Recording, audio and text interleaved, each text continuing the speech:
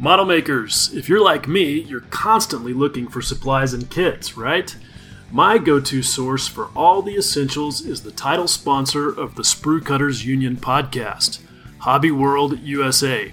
Hobby World USA carries kits, tools, books, and paint brands from Abteilung 502 to Zero. See what I did there with the whole A to Z thing? Hobby World is also one of only 2 suppliers in the United States to carry my personal favorite paint, MRP. And if you're looking for something that's not in their inventory, there's a good chance the owner, Matt Bowl, can find it for you. Matt is one of us. He's a model maker and he participates in the community on a regular basis and is always willing to answer questions. I should also note that while he's a great source for those of us in the United States and Canada, he will also ship worldwide. So, get on over to hobbyworldusa.com. That's hobbyworld-usa.com and check them out for all your model making needs. Tetra Model Works are a leading producer of premium photo etch sets for all kinds of modelling genres. From armour to ships to aircraft and more, they make some of the best PE you can buy. And I know because I use it myself. I love it so much I even sell it in my own store. The design is outstanding, sharp and clean detail, well-designed folds and easily constructed assemblies. Easy to use, their high-quality brass is just the right thickness and strong so it won't break on you. Their sets provide the maximum of detail, but never with parts you don't need or can't use. Instructions are clear and very easy to follow.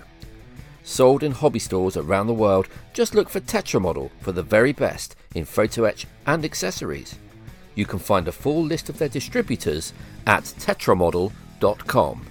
That's Tetra, T-E-T-R-A, model.com.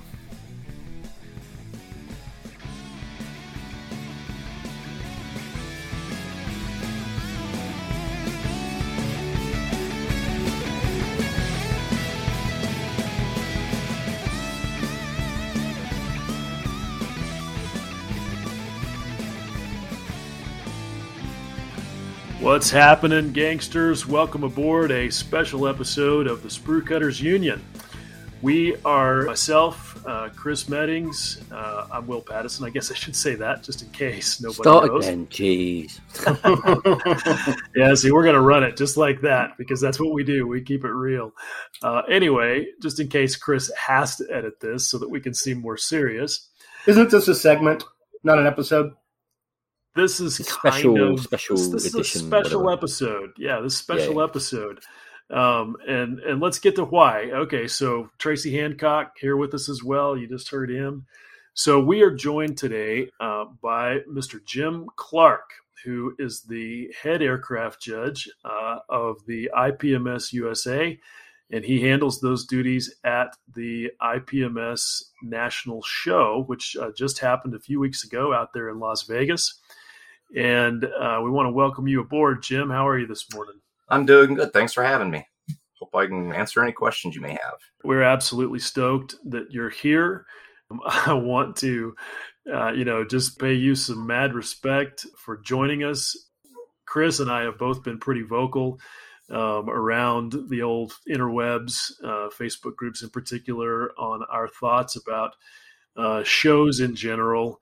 I have had things to say, obviously, about IPMS. And so I can only imagine that you might have had some trepidation about being invited for a special guest interview. And I just respect that you were willing to step into the lion's den, so to speak.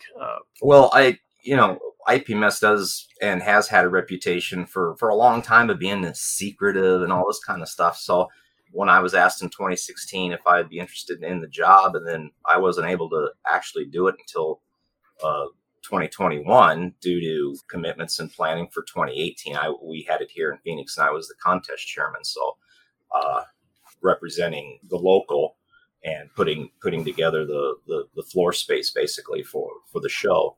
I couldn't do it in 18, and in 19 we had went through some carried through on some suggestions I made in how we pick best aircraft. And the current head judge says, you know what, I'm going to stay on 1 year longer just to see this this change through in case there's any backlash. I'll take the arrows on the way out.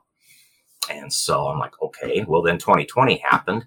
And so, yeah, here comes 2021. And that's when I finally got my first shot at doing it. Right on. Well, we're going to get into all that background, but the first thing I want to do is just kind of no, you're okay. It's all good. We're not really on a script. Anybody who's listened to this thing at any of our other episodes knows that we run it pretty fast and loose.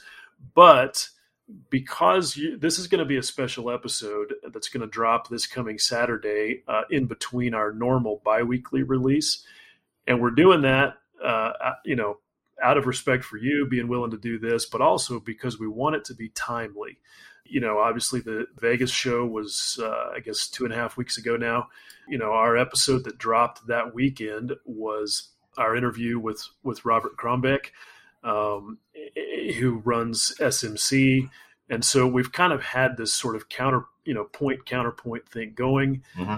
As seems to happen each year right after the IPMS US Nationals, there's a flurry of Facebook ballyhoo. And so we just felt like that number one, we felt like that you deserved the chance to, let everybody know, your perspective on all of this stuff. And because look, we're about being fair and about being able to see the whole picture and consider things from a, as pretentious as this sounds, we want to be able to consider things from a sort of a higher point of view. And that means we have to take it all in. And we wanted to give you the opportunity to do that. And so what we're going to do today is kind of an interview style debate. I don't know any other way to say it, really. I wanted it to be effective and organized. And so I've got a list of questions that I wrote up. You, Chris, you and Jim can verify, right, that you neither of you have seen the list of questions. Nope. No matter how much I offered you. That's right. He was going to send me. He was even going to send me dick pics, and I was like, dude, no, not happening. So nobody has seen the list of questions. They are a list of questions that I put together, but I also went around to some folks who have been involved in the discussions. Everyone would recognize their names if I gave them, but I am not. Those are going to be anonymously mixed into the list of questions. And my intent, did Jim give you an opportunity to sort of present how you guys do things? And Chris is going to present the other side, if you want to call it that, because he's got experience as a judge at SMC and Mosin and at Telford. So that's our plan. Sound good to you guys? Sure. Yeah. I'll just say, though, I'm not as experienced as Jim. I've never run a judging team or never run a competition on my own. So my experience is just at judging at other people's shows. All right. So let's do this. Chris, I mean, everybody knows you, but because we're going to get a lot of listeners on this episode who may not be familiar with you, because I fully expect a lot of the IPMS guys to tune into this. I hope they do. Chris, I want you to give a brief introduction of yourself, your background, specifically as it relates to contests. Okay, quickly, I've been back in modelling since about, don't worry, you're not going to get the life story, since about 2000, 2002, something like that. And a few years in, I started going to contests. I started going to Euromilitaire. And that's when I got really serious about the hobby. And once I started to do that, you get to know people, you meet other people, you help out with this, help out with that. And I ended up judging first at IPMS UK Nationals Telford, I think. Then at Euromilitaire, Scale Model Challenge, Mosin show. So I should just say, though, that UK IPMS, the judging is complete. I'm not going to get into how, we'll do that later. But I'll just say it's a completely different system to IPMS USA. So anyone listening, IPMS is not a monolith across the world. Each country has its own rules, its own traditions and techniques and everything else. And when I talk about me working for IPMS, it's going to be purely IPMS UK. Okay. So you've been a judge at Mosin, SMC. Yep. Did you judge it at Euromilitaire as well? I did, yeah. Okay. All right. So you're experienced with what people tend to generally call the open judging system, because that's what they use at SMC. Telford is first, second, third, and the others are open. Yep. And we're going to get to the description of that here directly. But now, Jim, it's your turn. Introduce yourself. Let everybody know what your background is. My name's Jim Clark. I'm from Phoenix, Arizona. I've been a current IPMS judge since '98. Have attended the nationals every year since '98. After you've done 10 shows, you become what's called a senior national judge.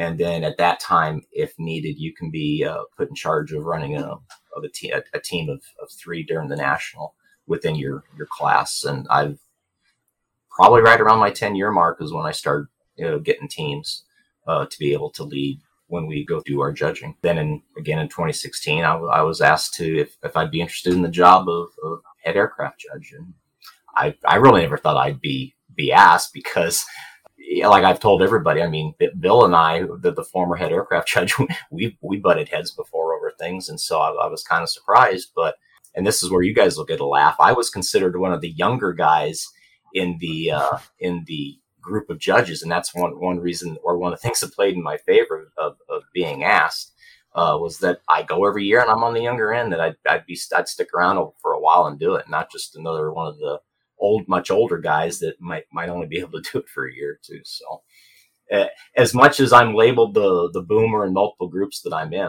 I'm still one of the younger ones. So that may be a sad fact, but it is what it is. Very cool. All right. So you've got a long history of judging and you've been the head aircraft judge. You were saying this is your first year to be able to do that, right? Yeah, okay. This is my first year actually on the job.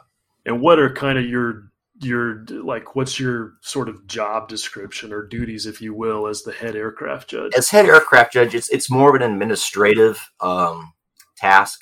As far as different classes do it differently within the national, but we have a group of guys that will organize the judging teams. Come starting on Wednesday, we'll put the book out. We have a sign up. We're one of the only classes that ever did do that as a sign up. This year was the first year that the head judge mandated that all classes need to do what we do in aircraft, to where you sign up and then you organize your teams, you organize your splits. You're ready to go when you walk in on Friday night, like we've always done in the 20 plus years that I've been an aircraft judge. Depending on numbers and how that number changes from day to day up until judging on Friday night, you have to be able to try to keep your categories within a certain number. And that magic number is around the 20 to 25 mark. Some categories are much more populated than others. They're just more popular. Quarter scale or 48 scale single engine prop is notoriously huge. It was 107A, and then they have multiple splits after that. This year was the first year that the head judge decided that it would be a good idea to have permanent in-place splits with Allied versus Axis, inline versus radial. So we can get that number of, 200 planes in one category down to something more manageable. So that's why we split it 4 ways. We have all their categories that have a predetermined split built into them. 131 A and B, and people say, well, what's A and B? And they're not used to the system. They don't know. And it's just like, put your model in on 131 at a certain point in time. When the category looks to be full or darn near full, then we will come in and with based on what's on the table, we'll make our split. I'll use a 48 scale large jet this year as an example. We had a bunch of F4s and F14s with the Tamina kit, okay, and the Mizuki Mora kits. So there was enough of them there with our total that we had within the category that half of them were F4s and F14s. The other half was other, and we love to use other because we can just have that like a boiling pot or a melting pot of the rest. So, and then it's basically whatever's on the table. However, we could come up with a semi-logical split to help spread a little bit of the love, as you might say, to get a few more awards out instead of having 50 entries going for 3 awards. Now you've got 25. 2 groups of 25 going for 6 awards. So gotcha. Okay. Well, we're going to get into some more details of how the systems operate, but I think now everybody's kind of got a pretty good idea. Both you guys have a lot of experience, and so I think this is perfect. But this is the point where I want to issue a quick disclaimer for myself, because as I said before, people have seen me be pretty vocal online, as I am about a lot of things. I mean, that's just, that's just me. And I think some people, have challenged me as far as being an IPMS member. Why do you give a shit? And I want to make it clear, I want to take this opportunity to make that clear. First of all, I don't live within 500 miles of anything IPMS related. So honestly, before now, there wasn't much of an incentive for me to be a member. I joined, Jim, as you know, I joined about a week ago. And I did that because I want yeah. I did that because I want to vote. This is the first time I've really sort of followed the election process, and I want to vote. And I had made the public commitment to do that well before the show. And honestly, I just got busy, and I just didn't get it done. And then I found out that the actual election was going to be delayed until September. And I was like, okay, cool. I can make good on my promise to do that. And so I joined immediately. But I have to say that if I lived, if I still lived in Dallas or Austin or I would absolutely have been a member. I would absolutely have been at the shows because I'm a hyper competitive person. I wouldn't be able to help myself. I would have been at the shows. I would have been involved. I would have been a judge. And that may not mean anything to anybody, but that's the truth. And some people will say, well, why don't you travel? Well, okay. Yeah, I could. I can afford to. I've got the time to, but I do deal with a physical disability. I'm about 11 years down the road from a major spinal cord injury that initially left me paralyzed from the neck down. And I try not to ever use that as a physical excuse, but sometimes it's just a fact. It's not an excuse. It's just a fact. And for me, I can't travel long distances by myself. I can't get on an airplane and fly without a travel buddy. I can't drive 12 hours without a travel buddy. And so for me, getting to the national show isn't just a matter of just, okay, cool, I'm just going to go. I'm going to suck it up. I'm going to deal with the pain and the discomfort, and I'm going to just go. It's for me a major thing. And so I have tried to sort of, this may sound weak, help in any way I can by fomenting discussion. Some people also call that trolling. It is what it is. But the reason that I do that is because I actually do care quite a bit, and I want to see American model making as a whole be the best that it can be, because that's just my nature. And frankly, I feel like when I look out there across the world, as at the evidence as represented by photo dumps from shows and stuff that we see online, I honestly feel like American model making is trailing, and I hate to see that. And I do have my own opinions about how the IPMS has played into that, and that's why I've been so vocal. But it's also the reason that I have sort of removed myself from this little debate thing today, and I'm acting as the moderator because I don't want anybody to think, okay, Pattison's just shoving himself in there and running his mouth. I want this to be as neutral as possible. So anyway, that's the disclaimer. And now let's get into the actual questions. You guys ready? Fire away. Tracy is saying, hang on. I actually need to go. I'm sorry, something has just come up. So I apologize for not being able to be a part of this. I look forward to hearing it. And Jim, I'm extremely thankful that you came on. It was nice to talk to you. No problem, Tracy. Good meeting you. Tracy has adult problems and a real job as a business owner, so yeah, cut him some slack. Yeah, a little bit. I'd love to stick around and chat because I do love to chat, but I'm going to leave it in these guys' hands and look forward to having a listen. And again, thank you for coming on. It was great to meet you. Great to meet you. Okay. All right. Good luck with whatever it is, man. Thanks. Okay. All right. So first question is going to be, and most of these questions are going to be for both of you guys. And I'm going to give you, each, I'll switch back and forth as to who goes first, and then you guys can respond to each other as you want to. So the first thing is, Jim, I'm just going to start with you. I want you to briefly describe the system. Let's just talk briefly about the placing, the awards, and the volume of participants that you deal with. Well, the volume varies from year to year, and traditionally, you get more volume on the East Coast just because the modeling base is on the East Coast. There's, your Atlanta in '05 was the record breaker until I believe Chattanooga in 19. I think they may have broken it. That was a huge show. They had over, like, this thing was 3,112 entries. They had another 1,600 models just in display, which were placed right up front for everybody to see, because they're, IPMS is trying to, take a page out of Telford's book by, pushing the display aspect with where you have your model clubs in your halls amongst your vendors. We don't do that, but we, there are people that aren't interested in competing, which is fine. I mean, they're in for it just to build and show, and there's absolutely nothing wrong with that.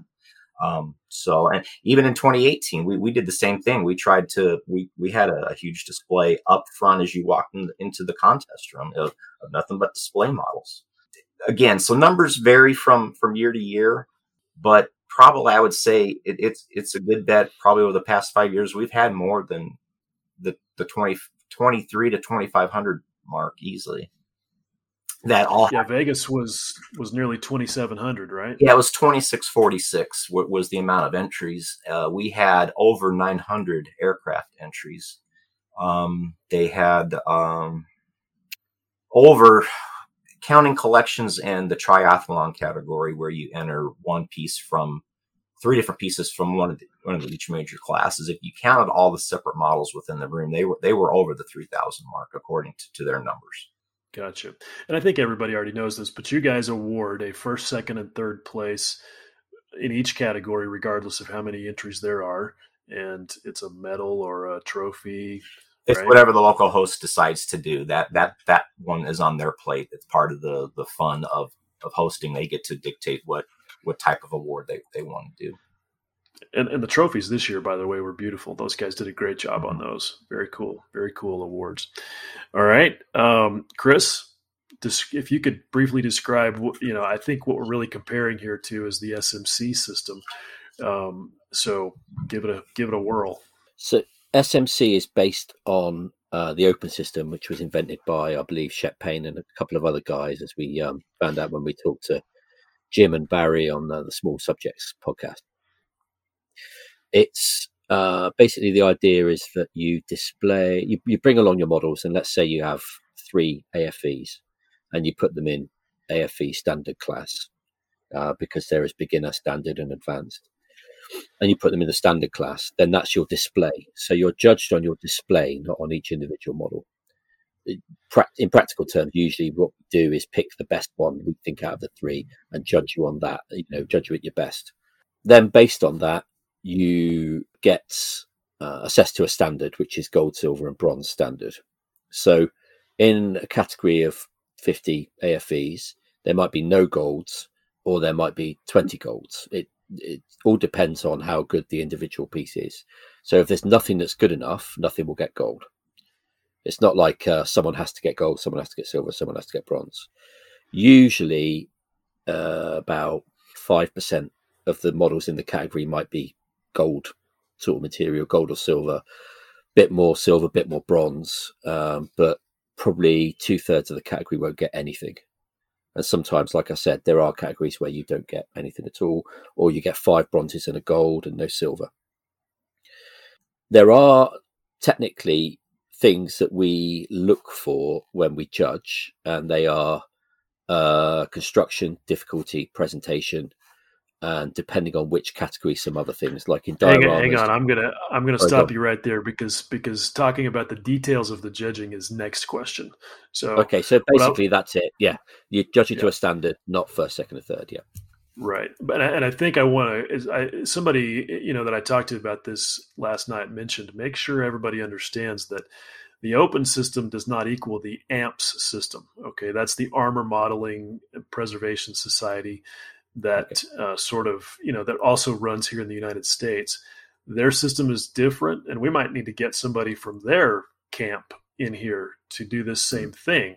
But I do think that's important to point out, because that's a common perception that the open system and the amps system are the same. I think they use a version of it. I admit I don't totally understand it, but it is not the same as it is at SMC. So just want to I have to say the open system tends to be different at each competition. I'll explain later when we get into the details, but Mosen is not exactly the same system as SMC, partly because of its roots in Eastern European competition. So, and I think just to add in here, if I remember correctly from our interview with Robert, they're typically going to see 1,800 to 2,000 models that they have to judge. There were at SMC, right? 2,000 at SMC last time and 2,100 at Mosen. Okay, so that's good. I think that gives us a pretty equal comparison of just the nuts and bolts or the basic structure of each system. So now, all right, I want to get into some of the details about how it operates. And so, Chris, since you were kind of already talking about how it works, the next question for both of you guys is going to be to describe the entry and judging procedures. So, if you would, Chris, your turn this time, just basically describe your experience as a judge at SMC and Mosen if they're different, and that's important. Okay. SMC and Mosen, the entry is pretty much the same, that you go online, you look at the competition classes, you fill out an online form and submit the details, and you can change it up to usually a couple of weeks before the competition. And then when you arrive, there's an envelope waiting for you with your name on it, and you take your cards and go and put them next to your model. Typically, it's about €2 or €3 per model. And at SMC, there's a €10 limit. So if you bring more than 5 models, you'll still only pay €10. I can't remember what it is at Mosen, but it's about the same. Okay. So that gets you entered. Yeah. What was the next bit? I forgot. All right. So because this is something that I notice when I look at photo dumps from SMC. There aren't there's not an entry sheet or whatever sitting there under each model the way that there is at the IPMS show. So how does the judging or the score get transferred to the appropriate person that's the owner of that model? There is a piece of paper that goes with it which has an entry number on it. Oh, actually, they changed it. You put stickers on now. They give you stickers with a number printed on it, and you stick that to the base of the model. What if the model's not on a base? Then you stick it next to the model. Usually, though, 99% of models are on a base because presentation is something you're scored on. And at the very least, put a bit of wood underneath it. So then do you as a judge carry score sheets around? We used to carry sheets, which you write down the results on, but now it's done on an iPad. Okay, and they give you an iPad for that? Yeah, it's all integrated with the system because the whole thing is managed electronically. Okay. So that's how the information gets transferred from the entrant number that's close to or attached to the piece of work to their score sheet. Basically, the same. It ties into the same system so that it saves. You can imagine in the old days taking all the score sheets and someone has to sit there and go through it and write them up. At least write up which results are what. You don't have to do that anymore. The system just compiles it as they go, and it saves a lot of time for some poor guy in the back room compiling it all. And so it must be all connected to the database that's generated when people That's right, yeah. sign up. At Mosen, you fill out an actual physical score sheet there. Okay. All right. So now you've got everybody entered. Just briefly describe the judging process. Judges work in teams of 3. Typically, you'll have a head judge on the team, and then someone very experienced who's done the show a few times, and then someone whose first time it is judging at the show. It won't be their first time judging because they don't tend to invite people that haven't judged before, but it'll be their first time judging at that show. And then you go around, you discuss the models and decide what they are. Usually what we do is we look for the best models on the table and say, okay, so are these at gold standard, and then work down from that. The difficult ones are always judging between bronze and silver because it's very fine. It's easy to see who's the absolute best, but the grades of not quite the best are much harder to define. Where do you draw the line and what have you, especially when, as I'm sure Jim will agree, no two models are the same. They're different subjects, different approaches. It is a bit apples and oranges sometimes. And then there's a head judge for the category, like Jim is for aircraft. We have a head judge for armor, a head judge for fantasy figures, a head judge for dioramas, and so on. and they're in charge of making sure all the teams are doing what they're supposed to be doing. There's no problems, everything else. And then there's a head judge for the whole competition. Got it. Okay. And if I remember right from our conversation with Robert, there's a total of about 60 judges, and it takes you about 5 hours to get through the whole kit and caboodle. Last show there were 30 judges, and it took 6 hours. To be fair, though, there were 30 judges. Yeah. To be fair, though, 30 judges total. Almost half of the entries are figures, and the figure guys like to pick every brushstroke apart. So they take 6 hours. We take 4 hours. I think that's an important distinction, because I think a lot of people would assume that figures are quicker. It's a one piece, but yeah, much more difficult, I would think. And obviously with figures, it's all about the paint, right? Yeah, I mean, for construction in figures, it's generally the construction part of it is like 10%. If you stuck the arms on without gaps, that sort of thing. Okay. So I want you to talk about that a little bit, about how you sort of break out construction versus finish, weathering, all that kind of stuff.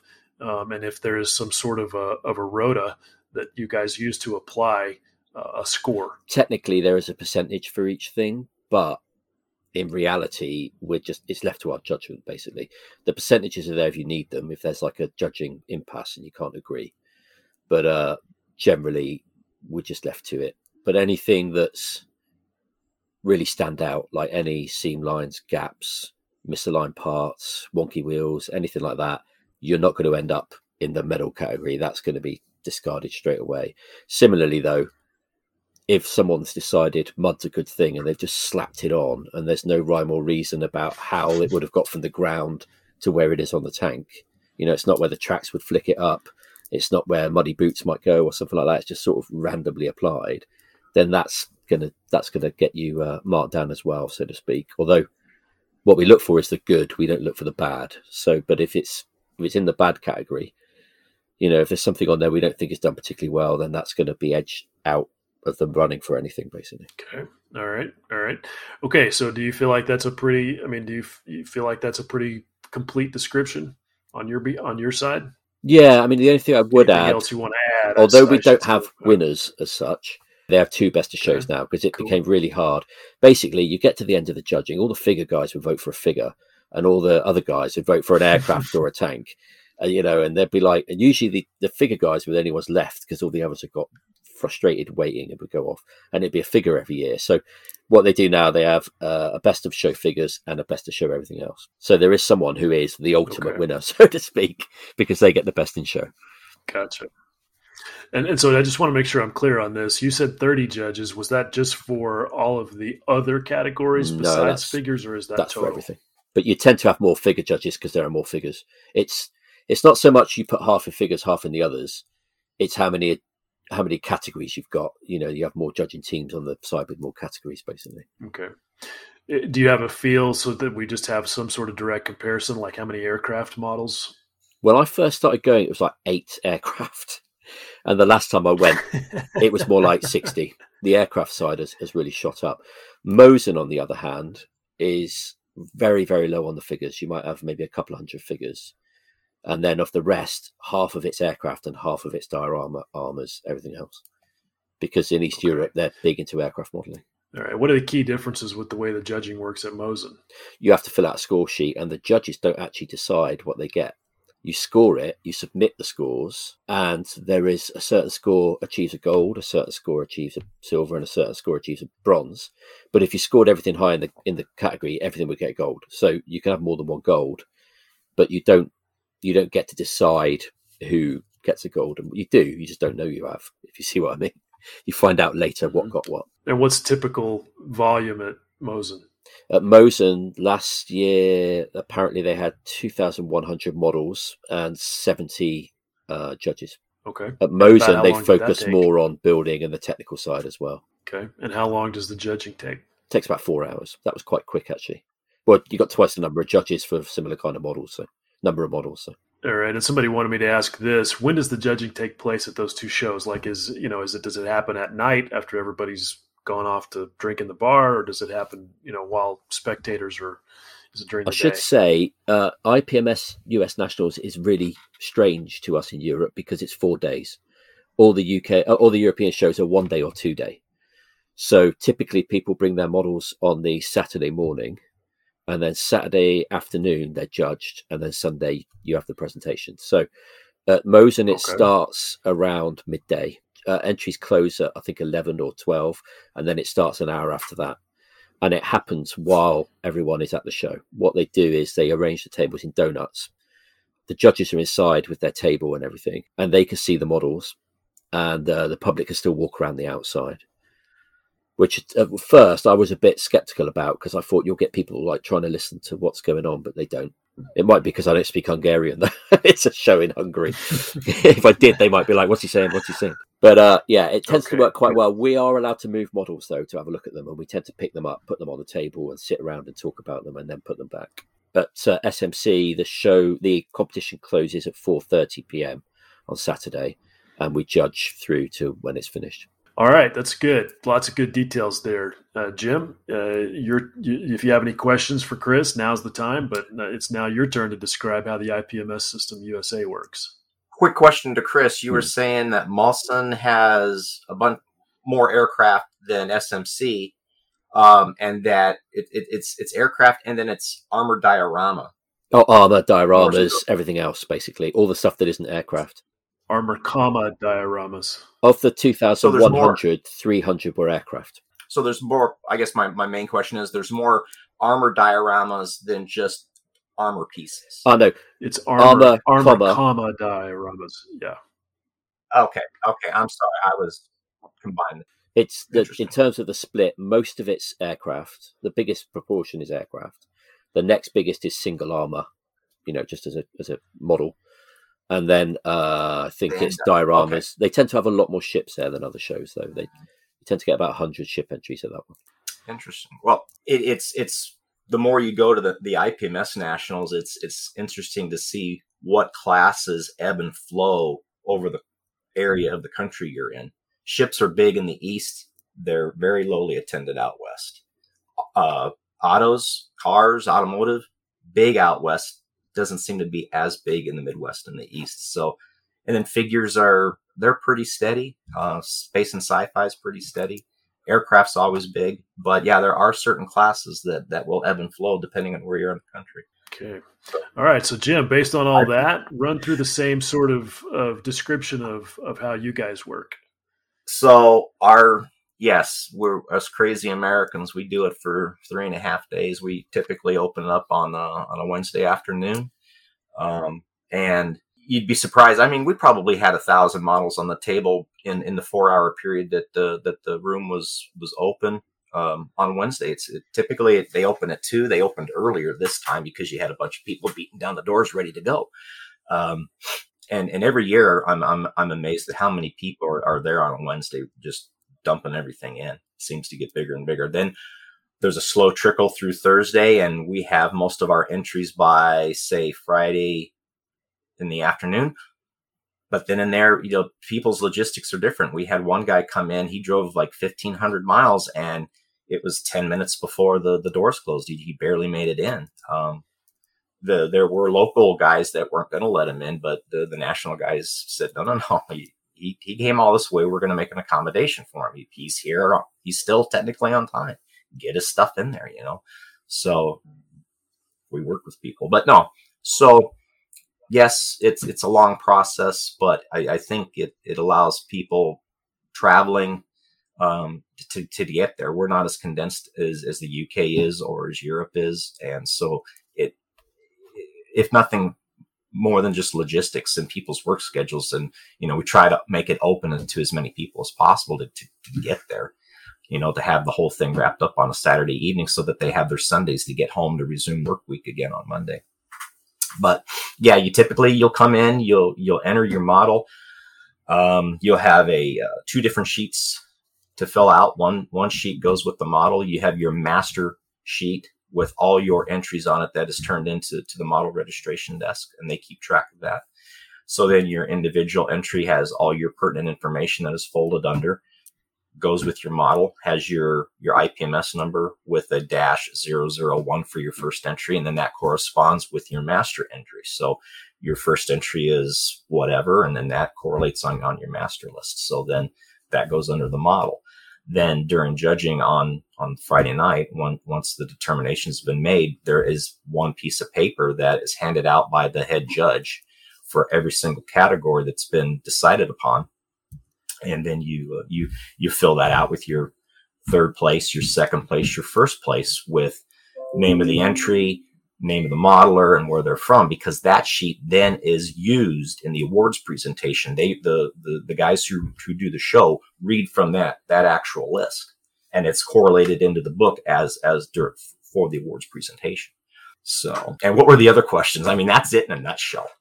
Okay, so I mean, I think we can see it's a paper-driven system, and that explains how the sort of judging information gets from the contestants' workpiece to the contestant themselves and into the results.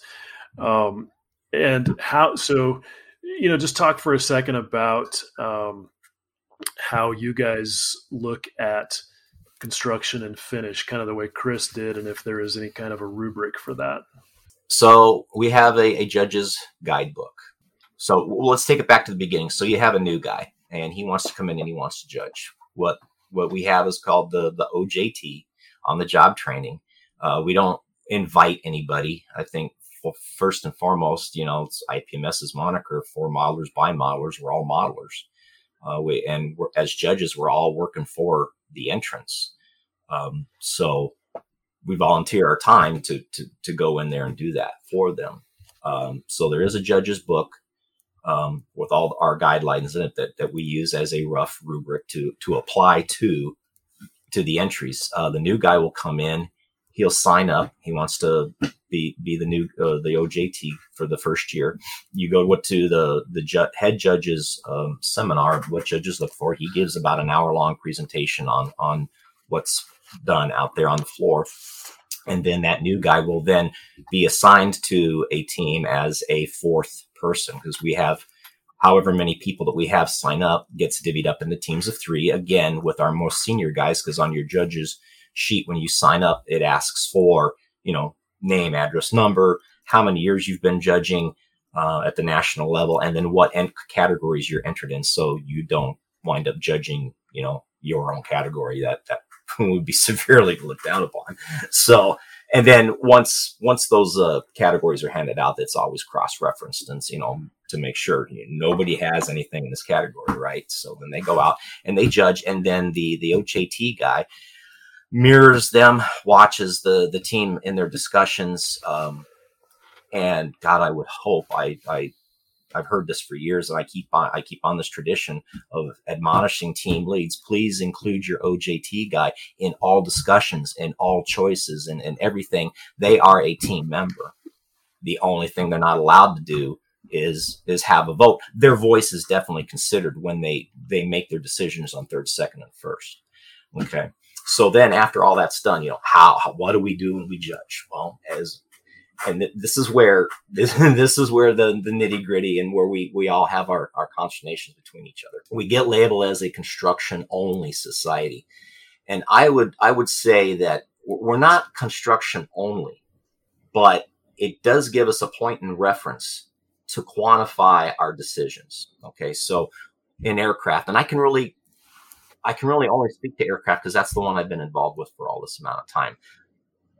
So be that as it may, aircraft, we'll start with construction. We usually start with alignment, because when you take a category of 25 and you've got, 4 hours, and sometimes you'll wind up judging depending on the numbers in your category. You might have a big category, you might have a small category. Sometimes teams that get a big category, they might only get stuck doing that one category over the 4 hours. Teams with smaller ones, they might have multiple. I had teams that did 1. I had teams that did 4 this year in the period of time that we had to work with. But what you do is you go through, and it is a construction first. It's not construction only. And I think that's important to note, that we do look for construction first because it's quantifiable. You can point to that gear's out, this is out, that is out, as a point of reference of, you got to build it before you paint it.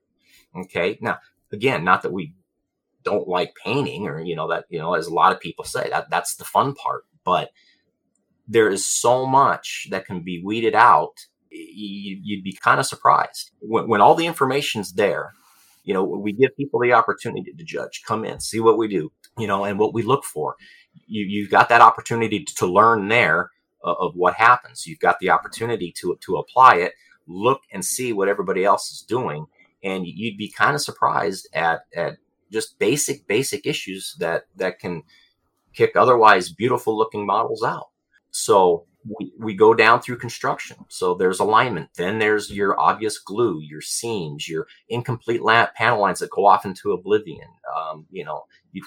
You go through all that, and you can whittle it down quite quickly and efficiently to get to your hopefully 5 or 6 that are going to be contenders for your top 2 or 3 that you can then spend more time on and be more critical of as applying your metric to. So, and it's like Chris was saying earlier, your goals jump out at you. And I'm shaking my head, yeah, because your firsts 9 times out of 10, they jump out at you. It's just like, wow, okay, he's a player for first. This one's a player. This one's a player. And then you start, going back and forth. And that's where the subjectiveness, we try to make it as objective as possible to start.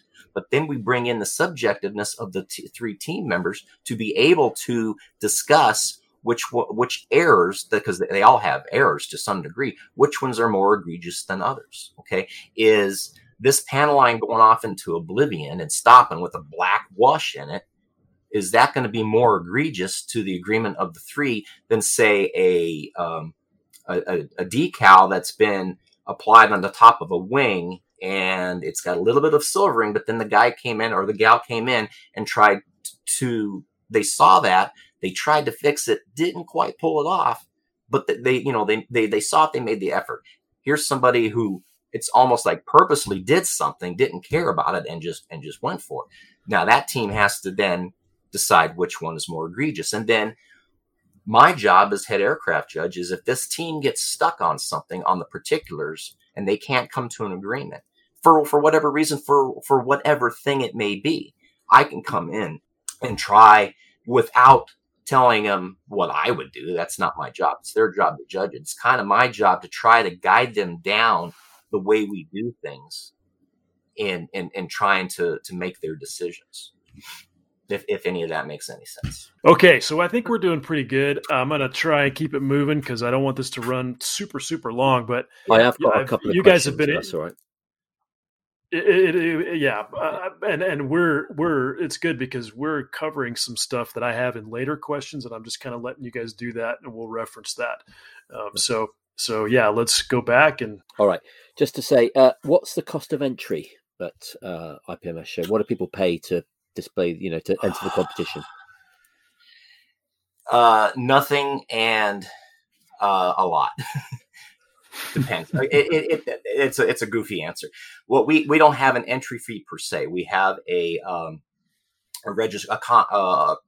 registration fee.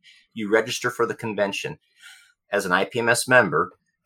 Those are the 2 things that get you in. You have to be an IPMS member to be in the contest to compete. Now you can come in as anybody that wants to come in, buy their general admission ticket.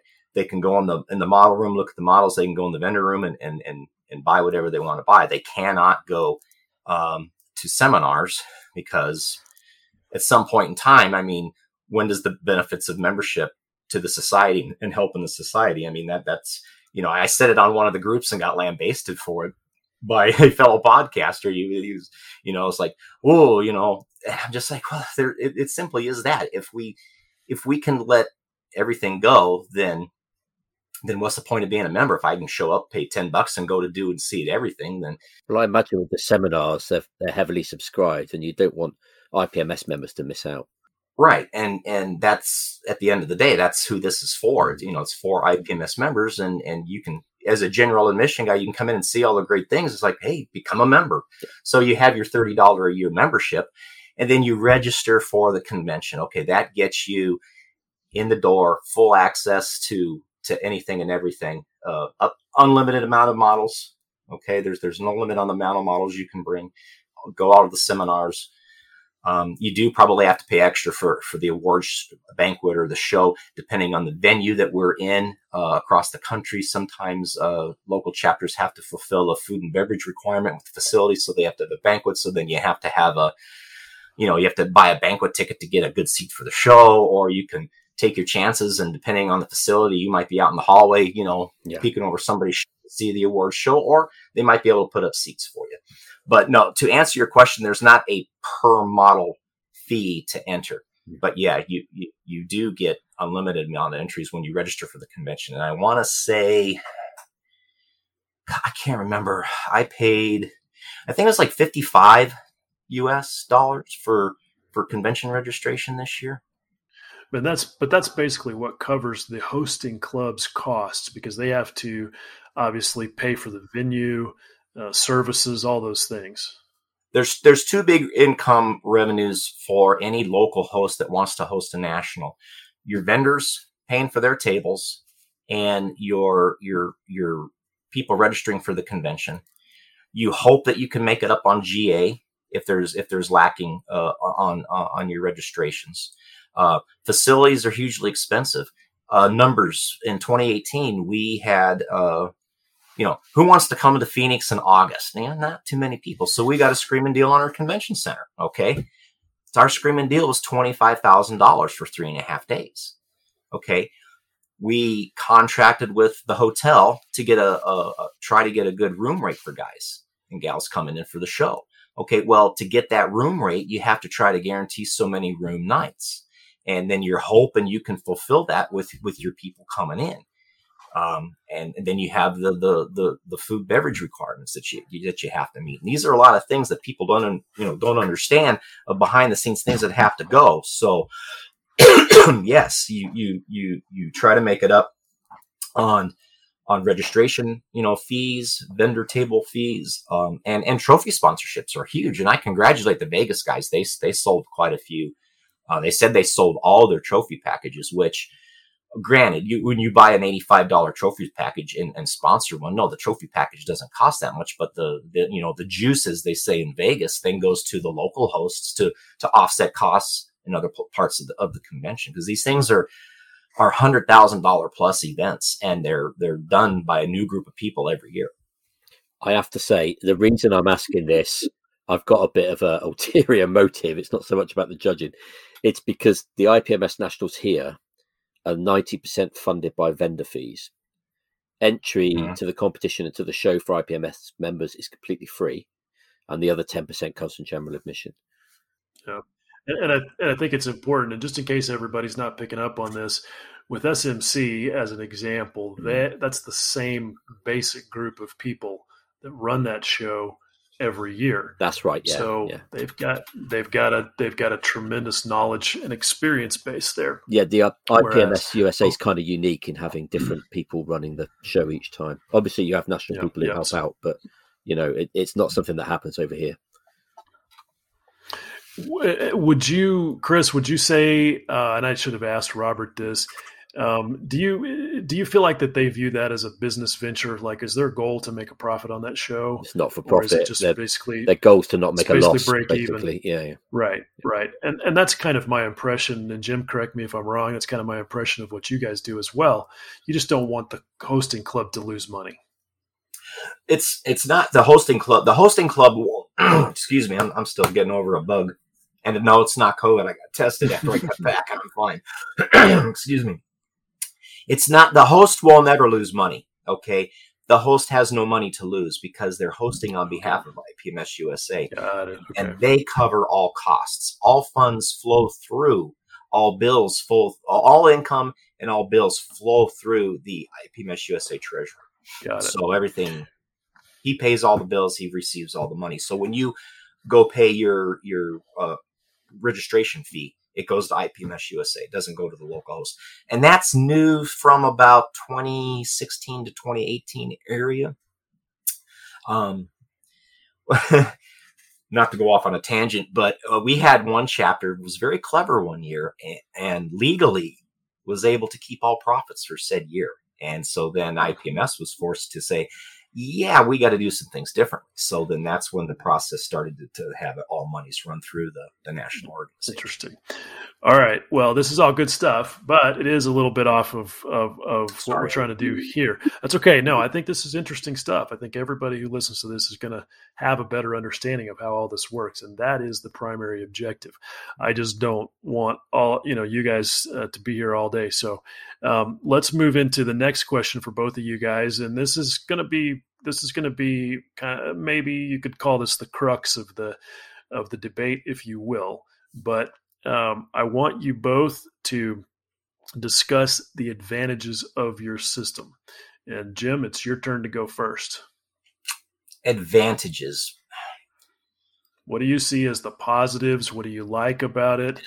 And then the next question after this is going to be, okay, disadvantages. But for now, just let's just talk about what you see as the positives of the way IPMS USA does its thing. Well, advantages and disadvantages is a kind of a gray area, because at the end of the day, what are you trying to accomplish? Okay, and we're gonna get to that. Yeah. That's also a question. Yeah.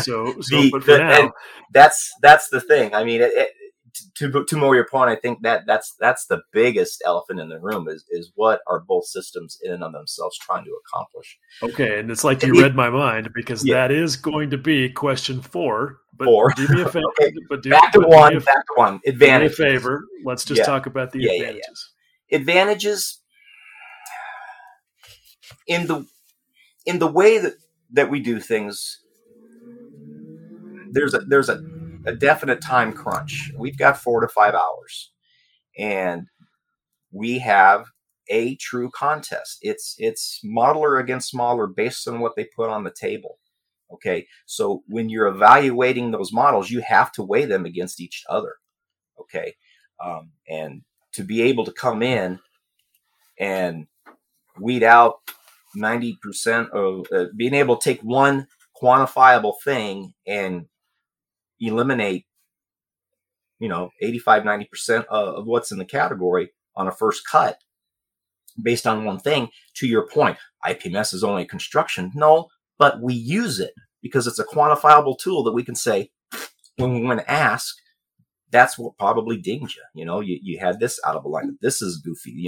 The missile on the rail is not straight with the pylon. The pylon's not straight with the wing, or you've got an AIM-7 missile fin touching a gear. Had that happen one year, I had a very irate entrant that had won multiple awards with his piece, and it's just like, at the end of the day, we are building models of real things, and in real life that probably wouldn't have happened. But at the end of the day, it's ultimately an alignment issue. It's a basic thing you got to get right, that we can use that rubric to go through to get down to our 5 or 6, to where we can then start taking our time with the ones with the cream that's risen to the top, and using that, going down the line to get to that point of ultimately finding the best one in that category. So just like nutshell that for me, how you see that as an advantage. Time-wise, it's an advantage being able to go through and not be encumbered by a point system or a scorecard system, because if we're taking time, and I think this is where we're eventually going to be going with this conversation, like it's been going online. If you're tasking a judging team with 25 to 30 models, and with also multiple categories that are sitting waiting to get judged in a 4-hour period of time, and they have to sit down and fill out a scorecard on every single model that at first glance you can tell is nowhere near the top 3 or even top 6, that takes time. Okay. And you have to apply that time evenly for every single model in maybe a small group, maybe a big group, and for if nothing else, for efficiency, to get through and do what we do in a contest setting. It's just easier to be able to, when you look at something and it's not a contender, you can move on. Now that person is free to bring their model to the table on every Saturday morning. There's a table staff. Okay, I'm going to stop you there. I know where you're going. That's going to be another question later. But you see the advantages for the group as it's efficient. You were able to process a large number of models in a specific amount of time. Uh-huh. And that for the modeler, the advantage to them is there's a clear first, second, third based on who they're competing against that day at that location. So is that a good summary? Pretty much that's what we do, yes. Okay. All right. Chris, over to you. Sorry, before we do, because I don't know, Jim, if you've mentioned it, but if you have, just remind us, because you mentioned time. How many judges do you have? That varies from year to year. On average. I think based on the math that you and I did in that Facebook thread, we came up with like 150 this year, right? Or something? Contest wide, maybe. Yeah, contest wide. Because you said you had three. You had 24 teams of three. At the start of Friday night,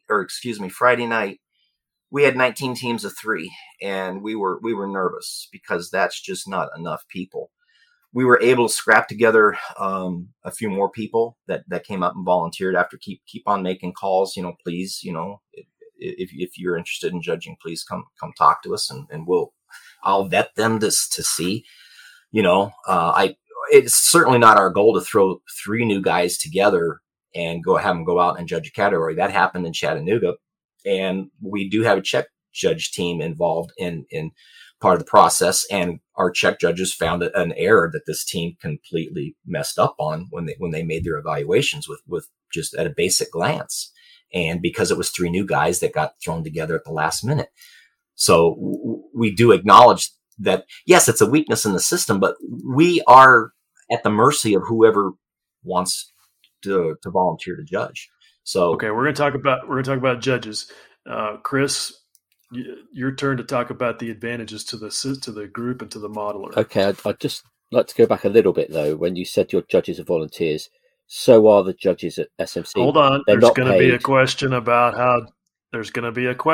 how judges are selected. Okay, all right. So the advantages. I'm prepared, dude. I did my homework last night. When I judged at Telford, it used to make me very sad that sometimes you'd get more than one model that, you'd have three models you couldn't choose between. They were all as good as each other, but only one of them could get gold, one of them get silver, and one of them could get bronze. And I felt like we were sending people home with less than they deserved, when really the final choice came down to, almost like tossing a coin in the air. They were that close together. It was like trying to get a cigarette paper between them. So the advantage for me is that you get what your model, or your work, I should say, deserves. That's the biggest advantage, I think. In terms of disadvantage, that's the next question. Yeah, it was like a two-part question, right? Oh yeah, that's the next question, right? So that for me, that is the advantage. There is no time-wise, we seem to get through them all. I would say though that we might deselect models in different ways, but actually we just use a different criteria. It's the same as IPMS. We look at half the models on the table and say they're not in the running, just like you do. It's just, we look at overall, and you look at you use as one metric maybe to quickly select. But it's, in practical terms, it's no different for the 30 guys that have lost out. It's no different. They can come up and ask us what it was, but we do the same thing. There's a cull before we get onto the the other Got stuff. it. So you feel like in a nutshell for the SMC version of the open system, that the advantages to the group are that you also feel that it's efficient. You get it obviously done, and you get it done with a smaller number of judges, and that more model makers get rewarded for their efforts. Well, I'd say that's the advantage. The rest of it's just a byproduct. Right. But I really do need to point out, I don't speak for SMC. I speak for, Robert may feel differently about the things I'm saying, or the other judges may feel differently. I've not been a head judge there. This is just my experience. Got it. Okay, so now, since you sort of got into that and it's your turn, what do you think the disadvantages of that system are, Chris? Well, 5-hour award ceremony on Sunday's bit of a disadvantage. Damn, that gets tiring when you got through 32 categories of figures. Seriously, the award show is 5 hours long. No, well, about 3 hours usually. At Mosen, it's 5 hours, Okay. but that's because they drag it out a bit. Well, at Mosen, it's sponsored by the local town and the local military, and the local colonel from the airbase comes and does a speech, and then the chairman of the board of small business does a speech, and it's well, sorry, Gergo, if you're listening, but God, it's a snooze fest. But they trim it down. Actually, it used to be worse. It's down to about 2 hours now because they only present golds now. Your name gets called if you've got silver or bronze, but you only actually come up and collect it if you've got a gold. But yeah, it does make for a long. It generally starts about 2:00 on the Sunday and goes on till about 6:00. But obviously, you don't have to be there. You can go off if you like. And that's a key difference because even I know that at IPMS USA, you guys put the awards on the table, correct? And it's up to the modeler to go collect it. Yeah, the awards are on the table, and they're placed during the awards banquet. The local host will go in there and do that. As soon as the doors close on Saturday night, the awards start going out. So then that way, when the awards presentation is done, they walk in and everybody's packing up and it's mad dash home at 10:00 that night. Okay. All right, Jim, do you see any disadvantages? At SMC, though, when you do the award ceremony, no one knows what they've got. They don't put anything on the table that tells you if you've won anything. So you have to wait for the award ceremony to find out if you've won something. That's kind of cool. You get that sort of surprise because it stops everyone leaving the show early, which obviously for the vendors is a big problem. So, yeah. All right, Jim, do you see any disadvantages with the IPMS USA system? Again, it depends on what you're trying to accomplish. We're going to get to that. And I that disadvantages in a true contest format like what we have. I struggle to come up with a disadvantage because we've always struggled to try to be as efficient as we can with the task that we're tasked with. So we do what we do. Some might not like the results or how we do things, but right now, I don't know what more we can do in a contest format than what we already do. And it sounds bad because there's always, with anything, you can always do something better. I'm not about to say that what we do is perfect. Of course not. There's no such thing as perfect in life and anything. But I'm all for options, but they have to be viable options. Of course. All right. And our task today is not to litigate possible ideas or solutions or whatever you want to call it. This is just, really purely about information. So I think that's fair. I mean, you're experienced, you've been at it for a long time and you've got a better view than probably anybody to the way the system functions. And so that's totally fair. So now let's get to that question of what is it that you see as the role of contests and of the organization as a whole. And Jim, I'm going to give you first whack at that question. What is a contest? To throw it back on you, because I would argue that an open system's not a contest. It's an evaluation, it's an exposition. We're doing basically the same thing, but it's not a true competition until you get to when it's not a evaluation, then it becomes a competition with your best ofs in your classes. What we do, and it goes back to our founding in '64, when you guys got together at a meeting and said, hey, we need to do this every year. Hey, let's have a contest. And that contest back in the 60s was 1, 2, 3. And it's evolved from that point on. It's always been a contest. It's grown from that point on to what it is today. Okay. What's the mission? I mean, if we're going to have a contest, then that's what it is. I don't know if I'm even answering the question as far as what our goal is. Our goal is to have a contest. And I think that's what we do to the best of our ability. No, I think that's a fair answer. I mean, because again, this is one thing that's kind of come out for me as I read these, different comments and have these conversations, is that people view the nature of the contest differently, and Absolutely. I think that's a key cultural difference, and it's a key point. So, Chris, your turn. I think actually Jim's right. It's not a competition as such. The only people you're really competing against are yourself. However, every year the standard seems to go up, and every year it does get a little bit trickier to get a gold. But the advantage to that, as far as I can see, is that we try and tell modelers how good their model is, not in comparison to someone else, or how good their skills are, or how well they're developing, not in comparison to someone else, but only in comparison to sort of a perceived standard. And obviously, there's some sort of a consensus that has to go on around the standard. It's not as objective as the construction thing or what have you. But really, the main goal, I think, of the competition is to bring lots of good modelers together and show lots of good models.